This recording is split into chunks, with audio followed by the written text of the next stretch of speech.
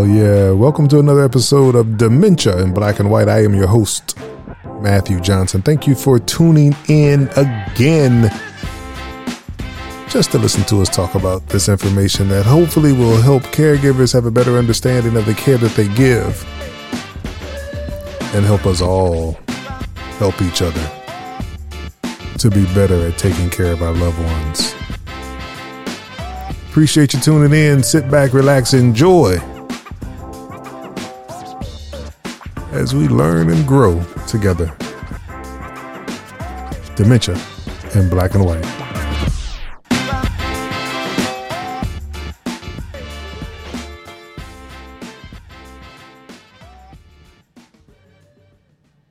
All right. So this week's episode, I want to do a little digging and get your opinions out there. So curious as to what you all think about this. There is a lack of diversity in some of the research that's being done on people with dementia. And this is an article that's written by three doctors, Dr. Benjamin Brett,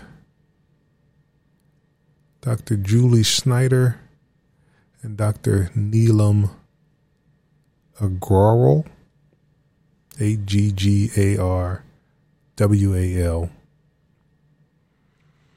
with the Rush Alzheimer's Disease Center. Both Dr. Schneider and Dr. Aggarwal. And Dr. Brett is with the Medical College of Wisconsin. And they have an article in Practical Neurology. And the article's from February of 2021. And it's titled Diversity in Aging-Related Neuroimaging Research. And then the subheading says there is a truly critical need to eliminate underrepresentation in aging-related neuroimaging. And of course, for the most part, I believe when they're talking about these types of studies and researching, it is around having a better understanding of how the disease presents in different people. In Black people, in this case, and Latino people specifically, these two groups, but generally in just diverse communities, because for whatever reason, and I'm going to speculate about some of that today, but for whatever reason, when they do these trials, Black and brown people are underrepresented. They don't come forward. And so for the researchers, they recognize that Black people, and this is a line from this article, but this is something that I've heard and known. It says Black people in the U.S. are twice as likely to develop dementia compared to white people. So there's certainly a disproportionate impact among Black people. And we also know some of the underlying health conditions that are present when someone is getting dementia, high blood pressure, diabetes, cardiovascular issues, and those things as well have a disproportionate impact on African Americans. So when this COVID came around in 2020, February 2020, when it really started to run rampant in the United States, it too had a very disproportionate negative impact on Black people, again, because of those kind of pre-existing conditions, diabetes, high blood pressure, and the like. And so where people had that, just as they're more prone for dementia and other conditions, they were more prone for COVID. And so one could take a look at the larger disparities just in health and access to health care it's disproportionate in the black community.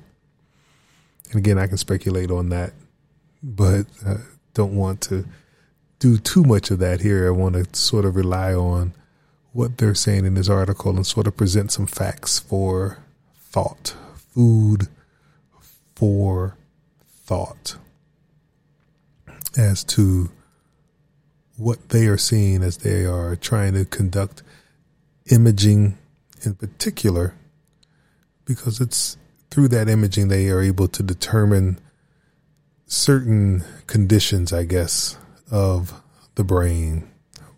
Molecular AD biomarker, APOE, E4 is something that they've identified as a particular biomarker that they're thinking might be indicative of people who might be prone to develop or who will develop dementia. And so they want to verify, because what they know now is in white people, that's the case, because that's primarily where the research is coming from. But they want to verify if this is the case across racial lines. And so in order to do that, they have to have more diverse populations when it relates to clinical trials and doing research. And of course, they want to see how the drugs that they are going to use to treat dementia, if it's going to be impactful on everyone or if it's just impactful on white people. So that's just real talk. And so just the conclusion says the importance of inclusion in research is essential because of the potential downstream effects on clinical implementation and patient utilization. So clearly that's, kind of what they are concerned about. And so I think we have to really unpack it and not just go to the end and say, black people, Hispanic people, participate in trials more. We need you. We want your information so that we can develop the best drugs, therapeutics, whatever. I don't think that conversation can be had or that ask can be made without acknowledging the past, and not too distant past in many cases, of how the health field has treated black people. So black people were treated as property in this country, of course, formerly enslaved. But the medical community, even beyond slavery, used the black body to conduct research, sometimes without their knowledge. A lot of the tools and a lot of the methods that are used in gynecology, black women were subjected to all manner of pain and experimentation. There is bias that exists among the medical field today, where black people who complain of pain are not believed, not likely to be believed as much as a white person who complains of pain.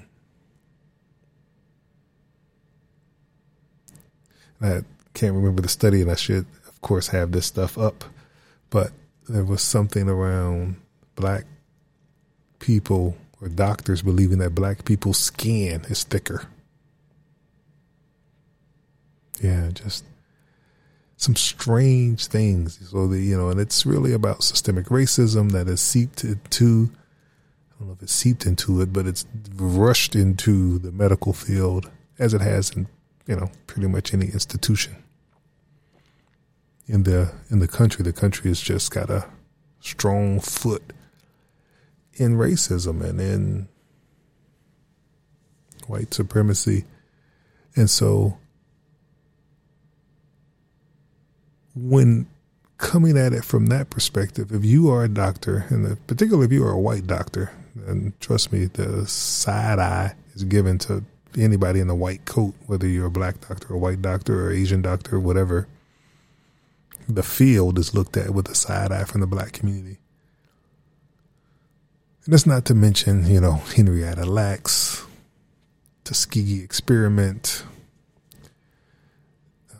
Just again, there's several different studies and kind of research where movies have been done about some of these things.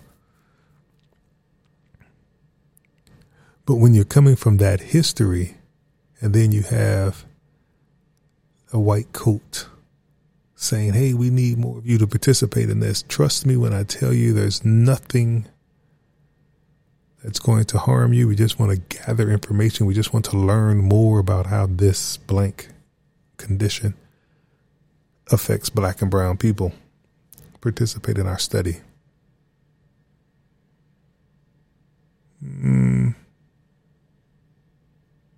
Not so sure. Not so sure. What you might hear from the black community when you send those letters out asking for participation is,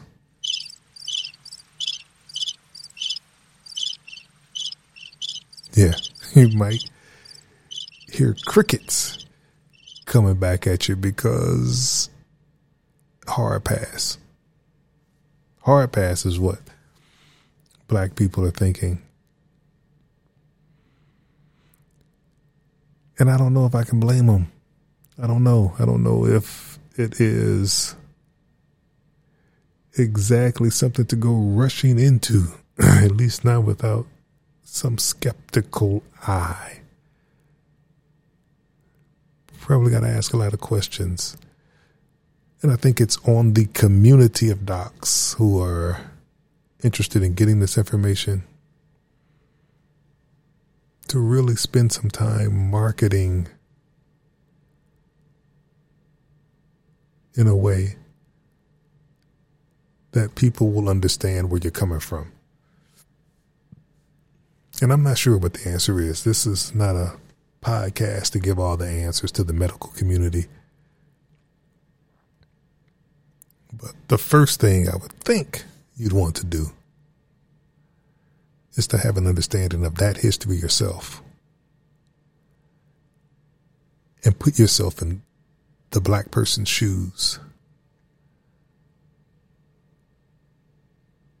to know that if there were drugs that were tested on black people in the past, if there were medical procedures that were tested on black people in the past, how likely is it that that black person or the descendant of that black person would raise their hand quickly to volunteer for a study where you're saying how fair it is and how there'll be no harm? You first have to acknowledge that that harm was done. And you have to know about it yourself. You have to understand if you have any bias yourself. So you might need to do some work of your own. Not just understand the history of dealing with that group, and it may not be you, but it may be, again, the researchers before you. But they messed it up for you. So you got to put in some time to rebuild that trust. There's a trust deficit when it comes to black people in medicine. And I get it. I understand. I see when technology comes out sometimes. My brother, darker complected African-American man, bought one of these trackers, to help keep track of your steps. It measures your pulse and kind of keeps track of this health data so that you can get a sense of how healthy you are in a given day, or, what your heart rate was while you're sleeping and all of that. And I can't remember, which one it was, the infrared or this green light, whatever it is. But one of these technologies doesn't do well on black skin or dark complected skin. It needs to have that, translucent skin. Whiter skin. It does a better job at reading the information that it needs. And when they developed it, they obviously didn't have black people to beta test those, pieces of equipment or whatever. And so black folk are buying it thinking they're going to get the same results as white people, and they just ain't having it, Gavin. And so, yes, I think having black people part of studies like that in order to have, electronics work for them as you expect them to, especially if black people are going to be part of your target audience and they're going to purchase these things. I get that. So I know that there are benefits. And even with this, if there are medications that might come out that will help prolong or delay the onset of Alzheimer's or dementia, then yeah, maybe that makes sense to be a part of that study.